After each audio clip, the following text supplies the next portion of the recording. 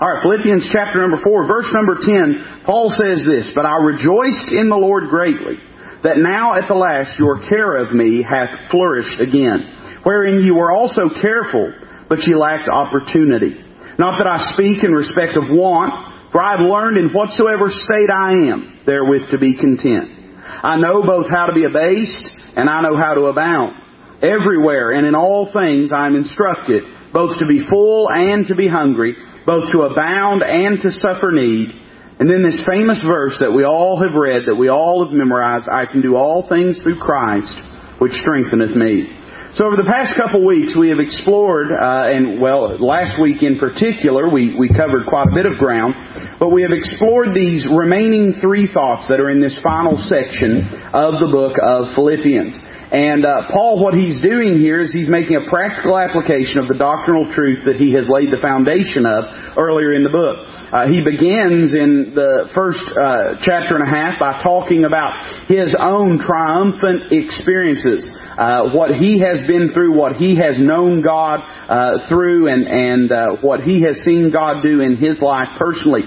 And then he moves beyond that, and he talks about three tremendous examples. He talks about Christ as an example in suffering. He talks about Timothy as an example in service, and he talks about Epaphroditus as an example in suffering. Christ as an example in sacrifice.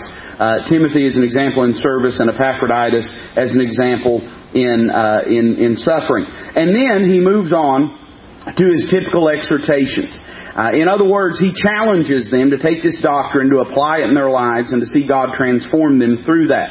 And that in and of itself is divided into three different categories. And they're defined this way. He says in chapter number 3, the first 21 verses, that you cannot defraud a man who knows the power of proper theology. What we believe about the Lord deeply informs how we live our lives and how we are equipped to be able to overcome the attacks of Satan. And then in chapter number 4, the first 9 verses, he puts forth this premise that you cannot defile a man who knows the power of positive thinking.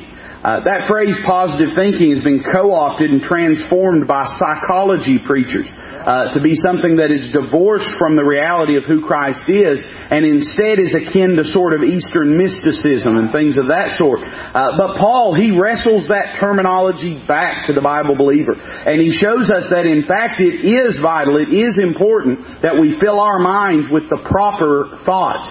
And those thoughts are what? Those thoughts are of Christ. They are not of us, actualizing and visualizing and realizing our potential and a bunch of hogwash like that. No, instead it's fixing our mind on Christ, who He is, and allowing Him to reign in our thoughts, in our minds, bringing every thought into obedience unto Jesus Christ and casting down strongholds. Well, tonight, in closing this study, I want us to consider this premise, this thought, this theme and principle that Paul sets forth. And that is that you cannot defeat a man who knows the power of perpetual thanksgiving.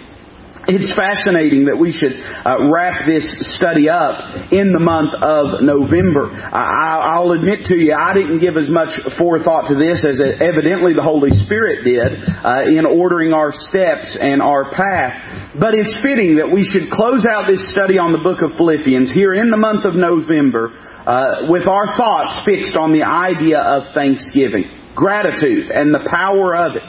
Paul, in writing the letter to the church at Philippi, he had a few different things that he wanted to do. He wanted to exhort them about proper theology and teach them some things about Jesus Christ. He, of course, wanted to let them know that he loved them, that he was praying for them, and that they were ever present on his heart and mind.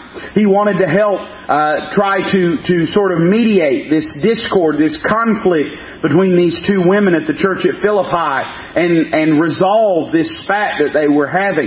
But one of the things that he was doing as well is he wanted to express his personal gratitude to this body of believers for a gift that they had sent by the hands of Epaphroditus in order to minister to his needs in prison.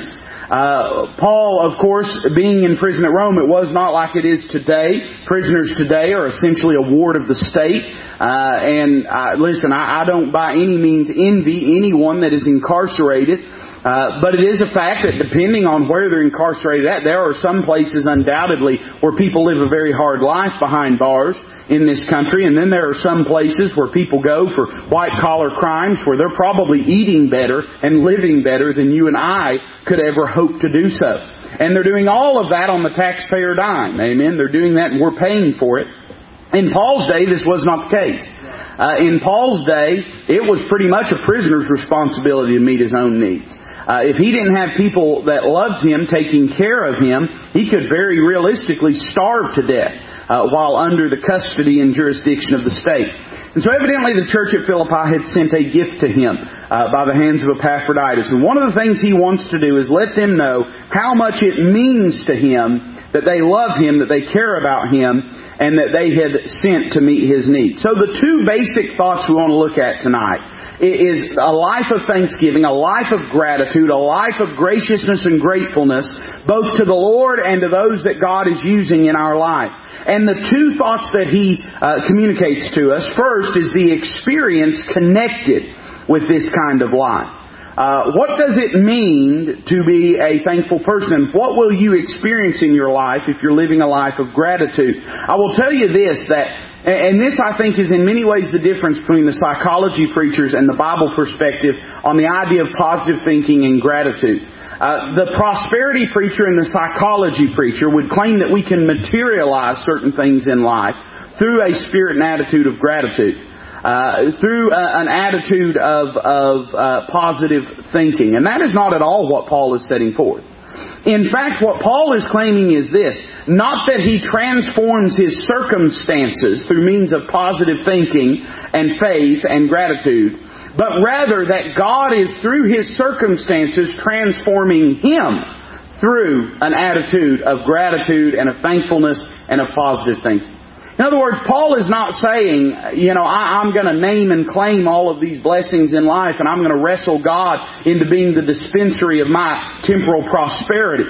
Rather, what Paul is saying is that my circumstances being dealt out to me and dictated by providence, I'm going to choose to transcend what I'm experiencing and allow God to transform me through the affliction and suffering that I may be experiencing, as well as through the love and generosity and gratitude of other believers. I'm going to see the hand of God in that, and I'm going to allow God to enrich my spiritual life through what I am going through. So he talks about the experience connected with this kind of life. And then he talks about the exercises connected with this kind of life. What is it going to produce in us? So firstly, I want you to notice in verse number 10 that Paul teaches us something about knowing how to wait on the Lord. He says, "But I rejoiced in the Lord greatly, that now at the last your care of me hath flourished again, wherein ye were also careful, but ye lacked opportunity." So first off, he notes the final coming of the Philippians gift. Now, Paul here at Rome was something around 100 miles away from the church at Philippi. It was not an easy thing to get a gift, a love offering to the Apostle Paul. And he notes that the Philippians, and we'll say a word about this here in a moment, that they had a desire to minister to his needs, but it was not an easy thing to do. Not only because of the great distance and the peril that was associated simply with traveling, even on Rome's well-developed road systems, it was no light thing to set out on a journey from Philippi to Rome. But also in the fact that they were undertaking great, attention to themselves by coming and visiting a man like Paul in Rome, someone that Nero was deeply suspicious of and deeply resentful of.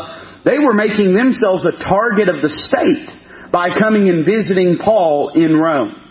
They had evidently for a long time been talking about wanting to do something for him. And imagine the Apostle Paul living in I think we could say relative poverty, imprisoned in Rome, waiting on God to send someone his way to meet his need in his life. Paul had no doubt whatsoever that God would meet his need. But here in this particular situation, imagine how hard it must have been for him to wait. How often have we had a need in our life and we have committed to let the Lord fill that need? And then comes the long waiting period when we're waiting to see how God is going to meet that need. I'll tell you, there have been times, and you think about Elijah whenever the drought sets in the Old Testament, and he has to wait on the Lord. When you read that chapter, 1 Kings chapter 17 or 2 Kings chapter 17, it seems as though there is failure after failure after failure on God's part. God commands a drought and then tells Elijah to go and wait by the brook Cherith, and that the ravens would feed him. And every day, no doubt, he woke up and waited on those birds that flock of birds to sweep through and drop meat for Elijah to eat. And he was drinking out of the brook. And it seems like he finally gets settled in. It seems like he finally gets comfortable with the mode and method of God's provision. And then all of a sudden, the birds quit coming and the brook dries up. And now, how is God going to meet his need? God commands him to go and to find a widow woman in Zarephath that she is going to sustain his needs. And no doubt Elijah had in his thought this idea of this wealthy widow woman that has died and been left the estate of her illustrious husband that is just flush with resources and provision. And that's why God has sort of put these two individuals together, is because she has all this money and she can't spend it. And here's Elijah, and he has all this great need and no way to meet it. And he walks up to the city of Zarephath, and he sees a little old woman gathering sticks out by the side of the highway there. And he probably thought to himself when he saw her, poor old soul, she looks like she's barely able to survive. Maybe he whispered a prayer under his breath, Lord, bless this little woman here, meet her needs as I'm traveling through this area, going to the rich widow that's going to take care of me. How pitiful of a circumstance she has. Then all of a sudden God's voice comes back and says, Elijah, that's the widow woman that's going to sustain you. He walks up to this woman and says, what are you doing? And she says, well, I'm gathering a couple sticks just to build a fire and fix one last meal before me and my son starve to death because we have nothing left to eat. Looks like God has failed again. But through miraculous means, God causes that cruse of oil and that barrel of meal to be bottomless, and meets both the needs of that widow woman and the needs of Elijah. And it seems as though he's finally gotten comfortable again with the mode and method of God's provision in his life. And then one day, tragedy strikes, and that son of that widow woman dies. And she becomes sort of hostile and accusatory towards Elijah, and says, why did God bring you here? And why is God bringing this sorrow upon me? I've done nothing but obey God. And now here's Elijah, and here's a widow woman that has a cruse of oil and a barrel of meal that are bottomless. His needs are met indefinitely. The only thing that could derail this is if somebody kicked him out of that house. And now all of a sudden here is this widow woman accusing him of being sort of the storm bringer in her life, of being the albatross that has brought this misfortune to her. But there again, God miraculously shows up and meets that need. I'm saying this, that sometimes the hardest part is the waiting. And the seeing, how is God going to meet this need? Paul had spent a long amount of time waiting in poverty, waiting to see God meet his need. And now he says, Epaphroditus comes walking into the jailhouse with a love offering under his arm and says, Paul, here I am. We've been thinking about you the whole time, been praying for you the whole time. Communication was not easy at that time. Here in a few moments, and we'll emphasize it when we get there, but Paul talks about how none of the churches were caring for him. They weren't meeting his needs. And he had no way to expect or to know or to anticipate that anyone was going to come walking through the door. Imagine what a blessing it must have been when Epaphroditus walks through the door with that love offering. And Paul uses the term flourish. It means to blossom, it means to bloom, it means for life to breathe again.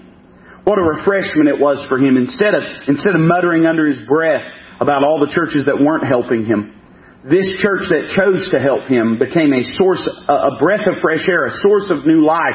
And he says, now it's flourishing for me, and God is using this in my life. One of the things you'll experience when you are grateful to God and when you're looking to God for help is that breath of fresh air when God dovetails perfectly your need and another person's generosity and meets that need in your life. Not only the final coming of the Philippians gift, but also the faithful character of it. He said you were careful. And again, I'd remind you that word careful in your Bible does not mean cautious, but rather it means full of care. He had told them earlier to be careful for nothing, but by everything with prayer and supplication, let your requests be made known unto God in verse number 6. Now he says you did have care, but the care that you had wasn't anxiety, but rather it was attention to detail, and it was investment in someone else. And now he's lauding their carefulness. And he says, you desired to minister in my life, but you lacked opportunity.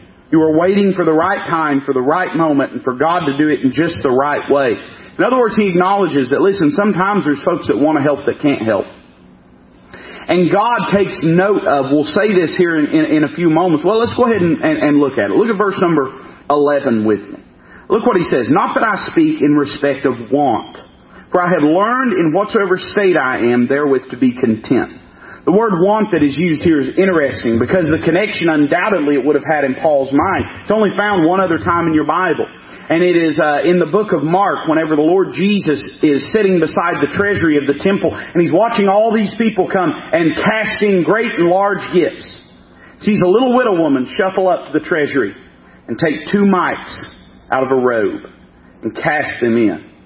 And the Lord saw something that no one else could see. Everyone could see the prosperity of the people giving large gifts. But only the Lord could see the poverty of the woman giving the small gift. In other words, other people were giving that they might be seen, that they might be bragged on. But God saw what they couldn't see. God saw those full coffers. That the gifts that these men were giving were barely putting a dent in. He also saw this little widow woman, that though she was giving 2 mites, which is about the only thing that would have been less than 2 mites would have been 1 mite. I mean, she was giving about as little as a person could give, but God saw her poverty. And from that poverty, He saw this gift was abounding in liberality and in richness of the Lord, because God does not measure our giving by our prosperity, but by our poverty. And God does not measure a gift by the sum of it, but by the sacrifice of it.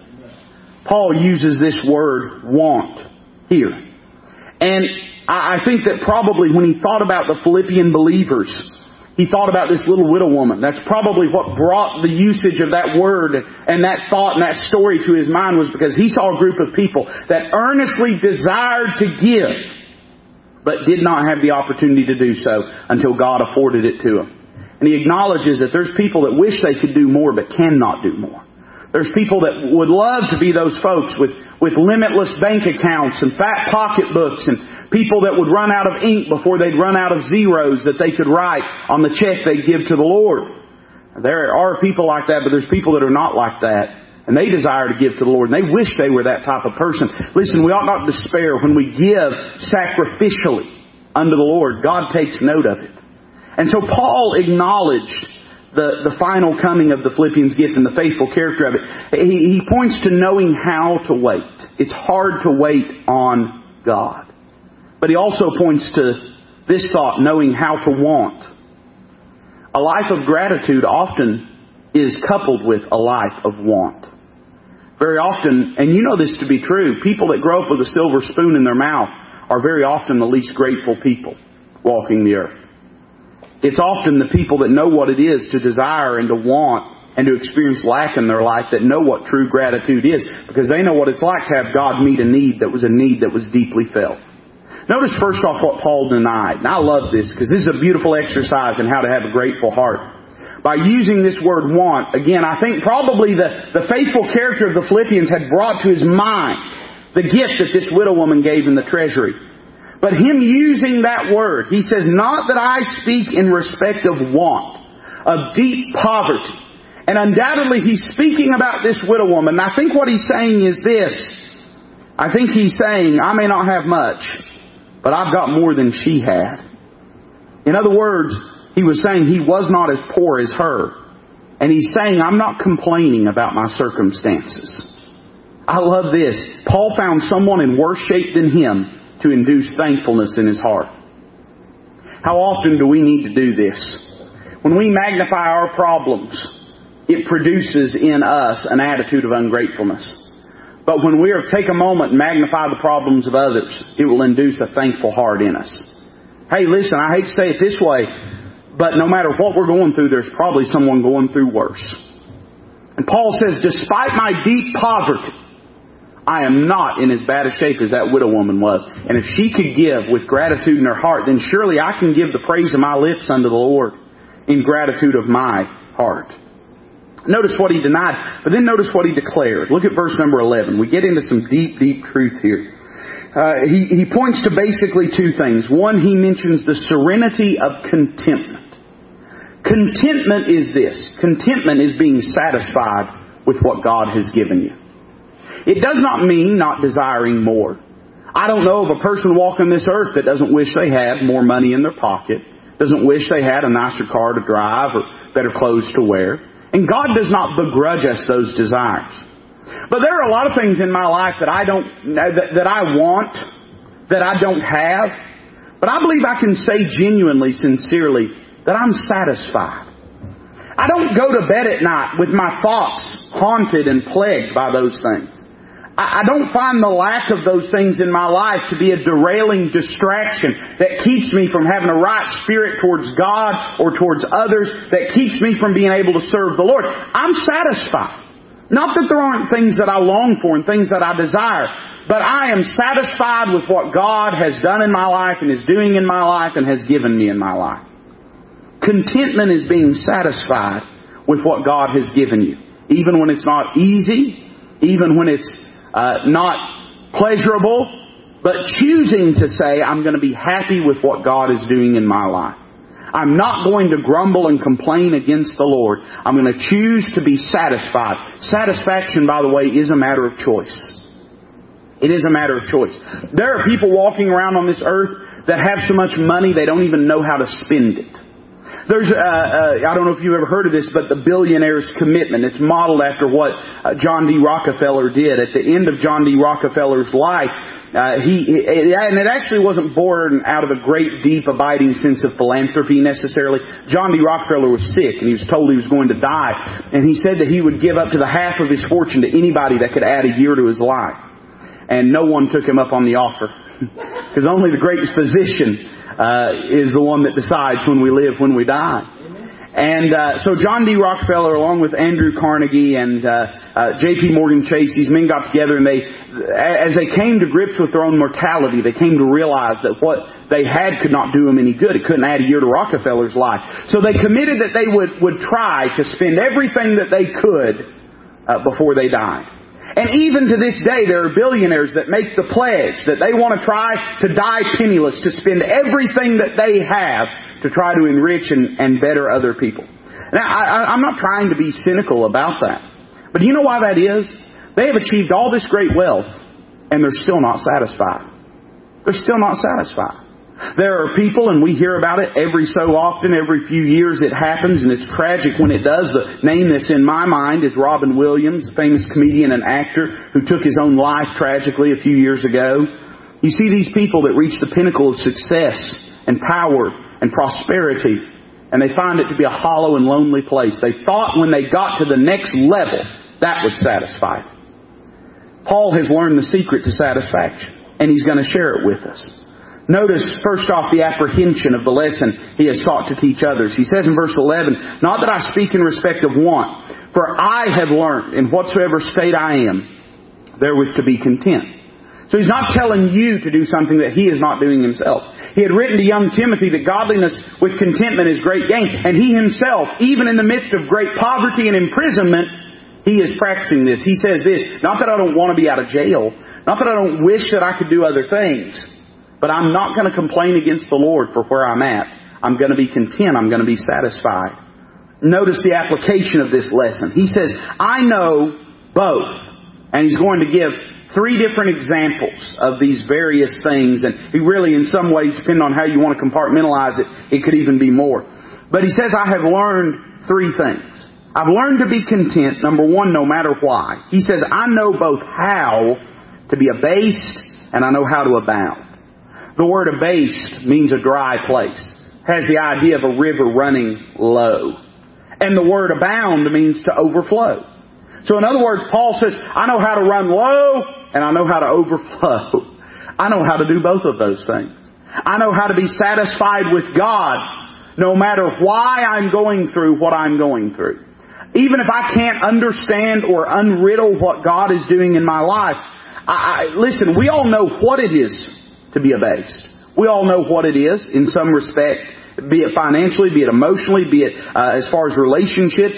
We all know, we've all been in those places where we have abounded and where we have been abased. The question is not if we know what it is. The question is if we know how to do it. Can we do it with the right attitude, with the right spirit? Notice not only he says no matter why I'm going through what I'm going through, I'm going to be content, but he says no matter where. He says everywhere. Everywhere. Now, that might be easy for me or you to say, living in God's country here in East Tennessee, why we're able to go and do whatever we want to do, at least to some degree, but Paul's sitting in a jailhouse. He's literally imprisoned in Rome. And he says, even here I've learned to be content. And then he says, no matter what. He says, everywhere and in all things. In all things. Again, this is written by the pen of a man that's suffering. Not a man that is succeeding and flourishing in life. This is a man that other people are looking at and casting him as a failure. Paul says, I'm content here.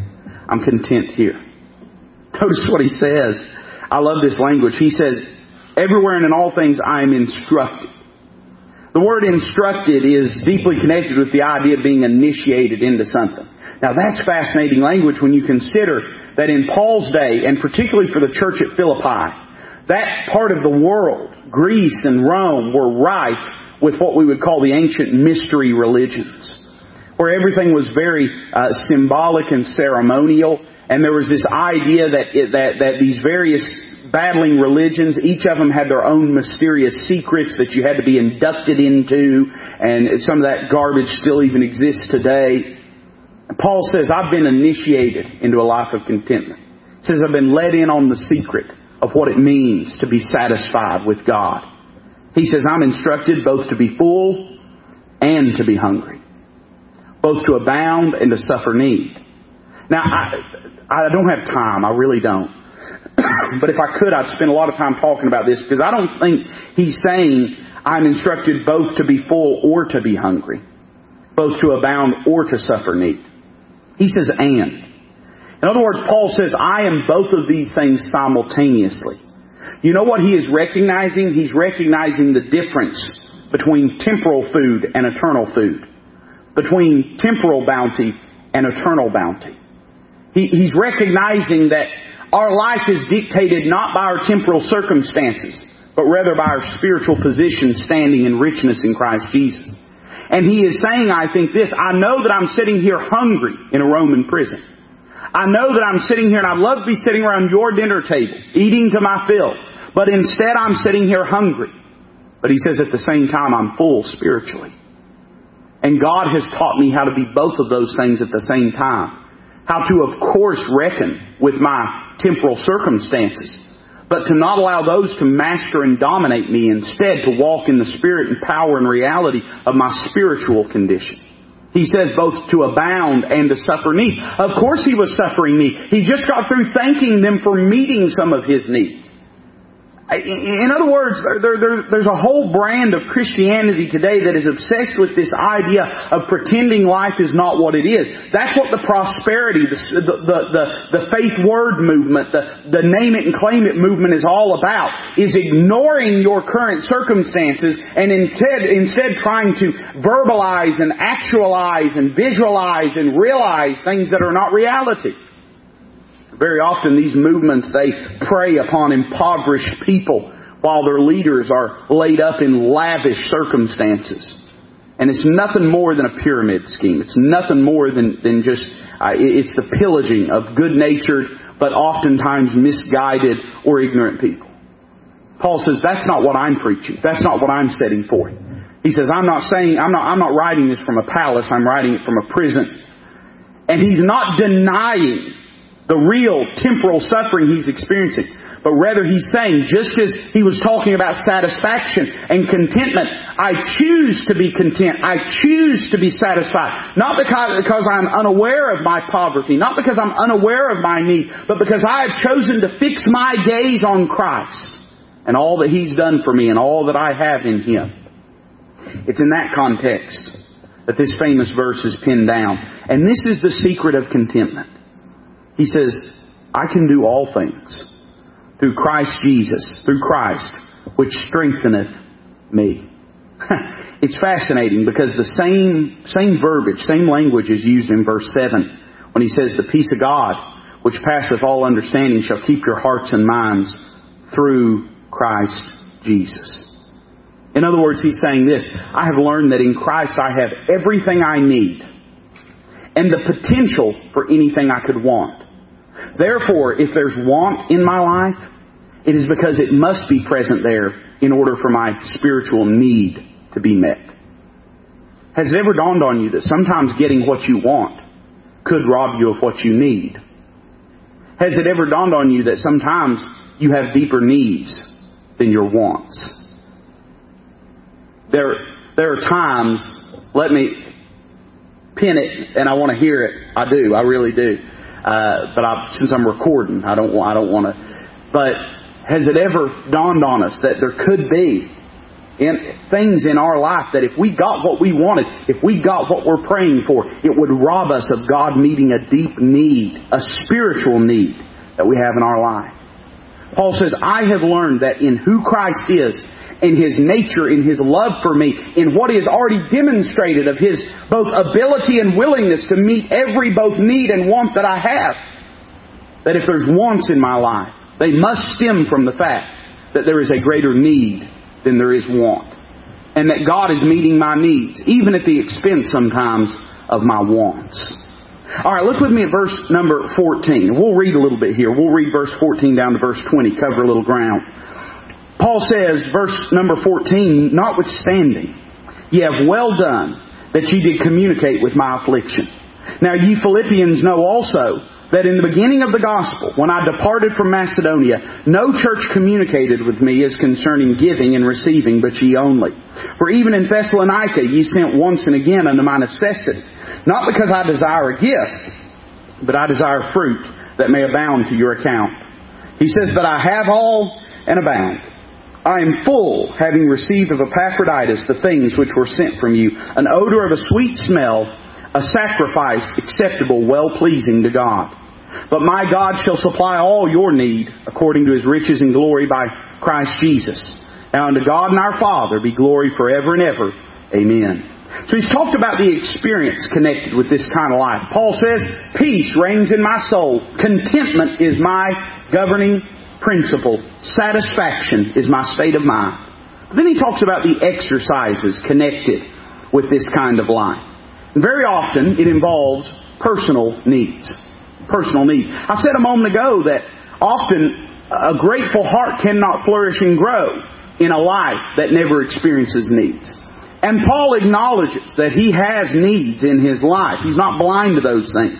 Notice the explanation in verses 14 through 16. He speaks first off, he gives the reason for his past financial needs. He said, notwithstanding ye have well done that ye did communicate with my affliction. Now ye Philippians know also that in the beginning of the gospel, when I departed from Macedonia, no church communicated with me as concerning giving and receiving, but ye only. He points that whenever he left Macedonia, and this would have been the time in Paul's life, early in the ministry, when the ministry was at first flourishing and he was he was planting churches everywhere, and churches were in love and in gratitude meeting his needs. Then all of a sudden he gets to Philippi, and he gets to Macedonia. And all of a sudden he meets a resistance that he had not met before. He sees great progress and great success. He plants the first European church there at Philippi. But very soon he's thrown in prison, as we're all familiar with there at Philippi. He's cast out of prison. And he runs into some bumps in the road. And the churches, the fledgling churches that he had planted, were not meeting his needs the way that he needed them met. And this would have been the time in Paul's life when we're told that Paul began to work as a tent maker. In these early days of ministry, Paul had a couple of options. He could have begged those churches, but he could not bring himself to do that. He could have, turned back and quit on ministry and went back to more financially fruitful grounds. He could have just began to live and not preach the gospel wherever he was at. But instead, Paul said, if I have to, I'll take up my tent maker's hammer and needle and I'll work and I'll meet my needs. And so Paul did both for a short while. But pretty soon, the needs that he had of both himself and those that were with him, because Paul didn't just provide for himself, he provided also for his laborers, began to be too much. And the churches that were there were not meeting his needs. They were not. It should have been the Antioch in Syria. Should have been the church that supported him. They were the church that he was sent out of. But they sent him away, and they soon forgot about him. Let me just pause here and say this: it ought to burden our hearts to keep our missionaries on our heart and mind. Very often there's a lot of love and there's a lot of excitement, and there's a lot of support when they're here on the deputation trail and they're meeting all these people and making all these connections. But very often they get to the field and people forget about them.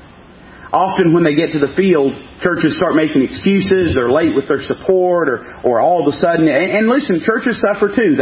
Sometimes they lose a pastor. They go through a downtime. Tithes drop. I'm not saying that people do it out of meanness or out of ill will or out of cruelty, but it's just the circumstances of life that very often missionaries hit the field and their support doesn't increase; it drops.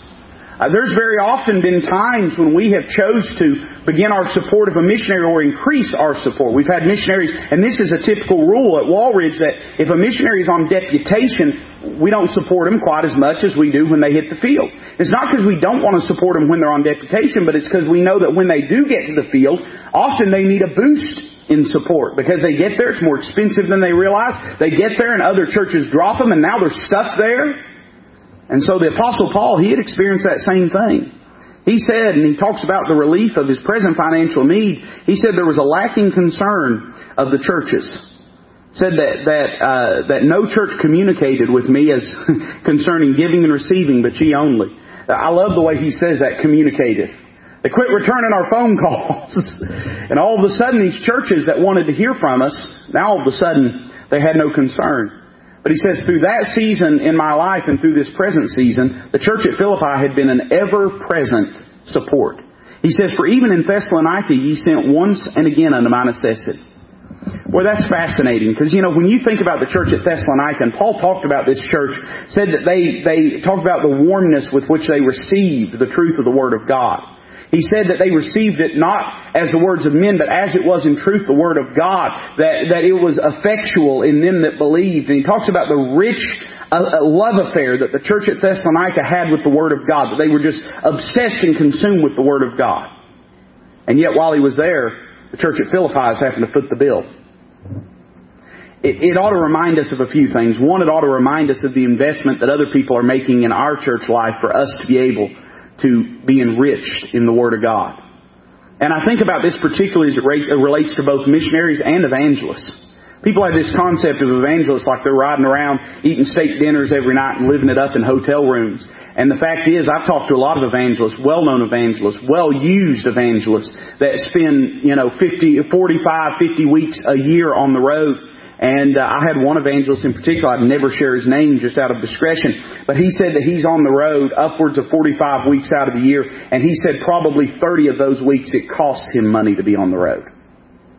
It costs him money. By the time he pays his gas, by the time he feeds himself, by the time he feeds his family that travels with him, that it costs him money. Paul was on the road, and it was costing him money. Had it not been for the church at Philippi taking good care of him, he would have gone broke trying to minister to the church at Thessalonica, who, by the way, were a group of people that loved the preaching of the Word of God. But they were not being sacrificial in their giving.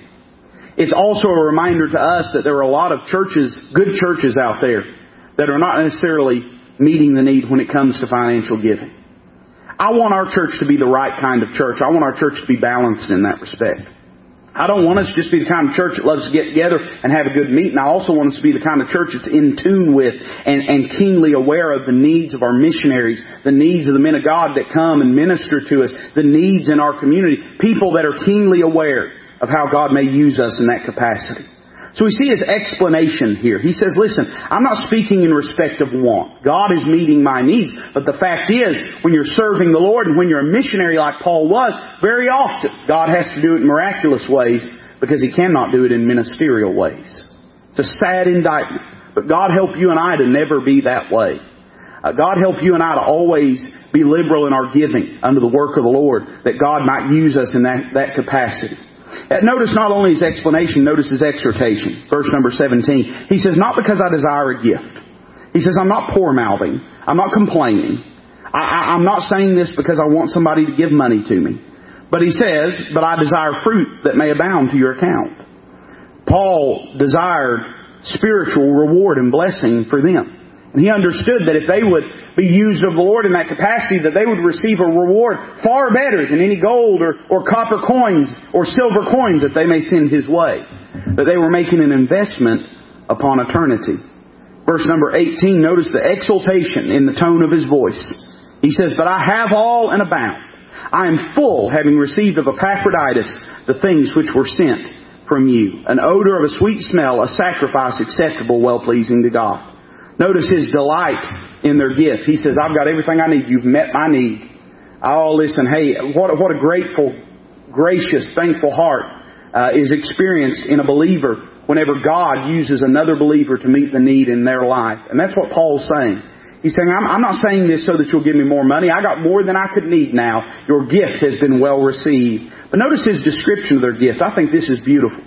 He says, "The things which were sent from you, an odor of a sweet smell, a sacrifice acceptable, well-pleasing to God." In the Old Testament, there were 5 Levitical sacrifices, basically, and there were variations on these for particular circumstances. There were basically 5 categories of sacrifices. And these sacrifices were split into 2 categories further.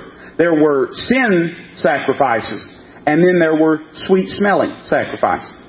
The 2 sin sacrifices was the sin offering and also the trespass offering. And these were offerings that would be given if a person had sinned against God. But then there were the sweet savor offerings. This would have been the burnt offering and the meat offering, and now it's escaping me, the third one, the peace offering. These 3 sacrifices were sweet savor offerings, and these were given not because a person had sinned against God, but they were acts of worship. They were expressions of gratitude towards the God of Israel. And Paul basically says that grace-filled giving unto the Lord is the New Testament equivalent of a sweet savor offering. Something we do not because we have to, but because we get to. Something we do not because we're required, but it's something that we do because we're privileged to get to. And just as God would receive those offerings in the Old Testament, and they delighted His heart, and they were a sweet smell. One of the things I love about wintertime is the smells. There are smells in my heart and in my mind and in my history, my experience associated with the wintertime months. This goes all the way, by the way, back to childhood. I mean, I can still smell the chicken and dumplings that Mom would make when it would get cold. And soups that she would make. And I still can smell wood burning on a fireplace or the wood burning in a wood-burning stove. There are just certain smells associated with it. And it's only gotten better since I've gotten married. Leah cooks all kinds of stuff, and I can smell shuck beans cooking 5-6 hours in a pot with fatback or with bacon or salt pork and cornbread coming out of the oven. I can smell fresh-made bread that she makes, and I'm getting hungry. I'm going to have to cut it short if I keep this up. But all those smells are associated. And when I walk through the door, our house is a basement rancher, and so our garage is downstairs. If she's been cooking, when I walk through the door, I can smell it. It's come through the air conditioning system. And immediately my spirits are lifted, my heart sings. I know there's a good meal waiting for me upstairs.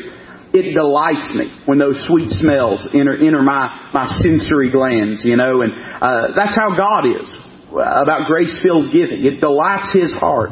And so Paul says the gift that they had given, not only did it meet a need, but it blessed God's heart. Notice verse number 19. And this is very familiar, very well-acquainted passage of Scripture. He says, "But my God shall supply all your need according to His riches and glory by Christ Jesus."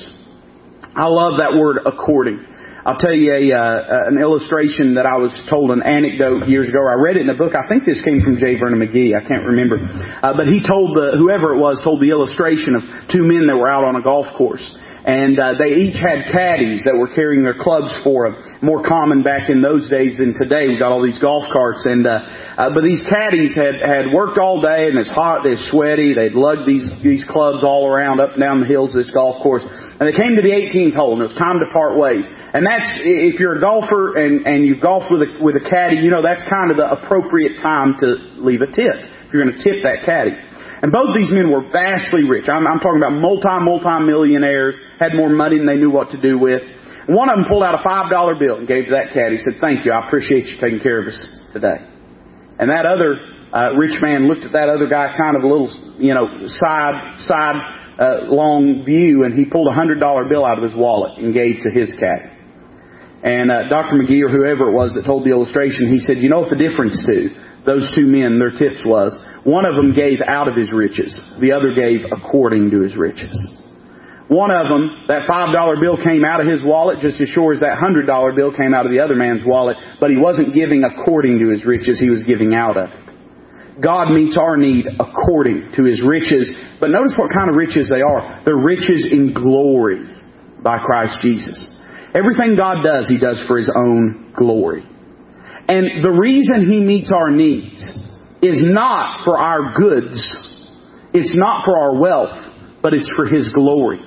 So He always meets our needs in accordance with what derives the most glory to Himself. There's a lot of applications. There's a lot of interesting things we could say about it. But let me just simply make this note and move on for time's sake. That God has the ability to meet any need that you have. And He will meet true needs in our lives. But He will do it in such a time and in such a way as provides Him the maximum amount of glory. We see in this passage the expectation of their temporal gain, but also of God's eternal glory. And Paul sort of breaks forth in a doxology of gratitude. He says, now unto God and our Father be glory forever and ever. Amen. That's what it's all about. Our poverty, our prosperity, our wealth, our want, our abounding, our abasing, our being full, our being hungry, is all about God receiving glory. It's not limited by His means.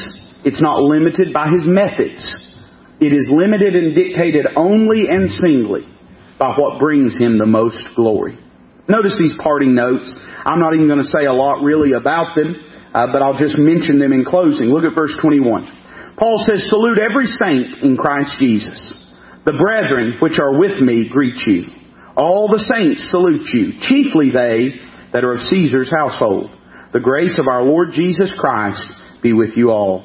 We see two ending notes here. One is a note of greetings. There are greetings from the apostle. He says, salute every saint in Christ Jesus. He wanted them to know they were on his heart. They were on his mind. They were in his prayers. And he wanted them to give a warm welcome on his behalf to every saint. I love that, by the way. It would have been a mixed multitude there at Philippi. He says, just treat every one of them the same. Give every one of them the same hug, the same handshake from me, because I love every one of them the same. Not only from the apostle, but notice from the assembly. He mentions his circle of friends. He says, the brethren which are with me greet you. God had given Paul like-minded people, brethren, people that could support him and encourage him, even in that Roman prison. And his tone, his song, his tome of gratitude includes gratitude for the friends that God has given him. We ought to be grateful for good, godly friends. Not only that, but notice his circle of fellowship. He says, all the saints salute you. He's talking, and this is the way the commentator has it, and I like this, the church at Nero's Rome.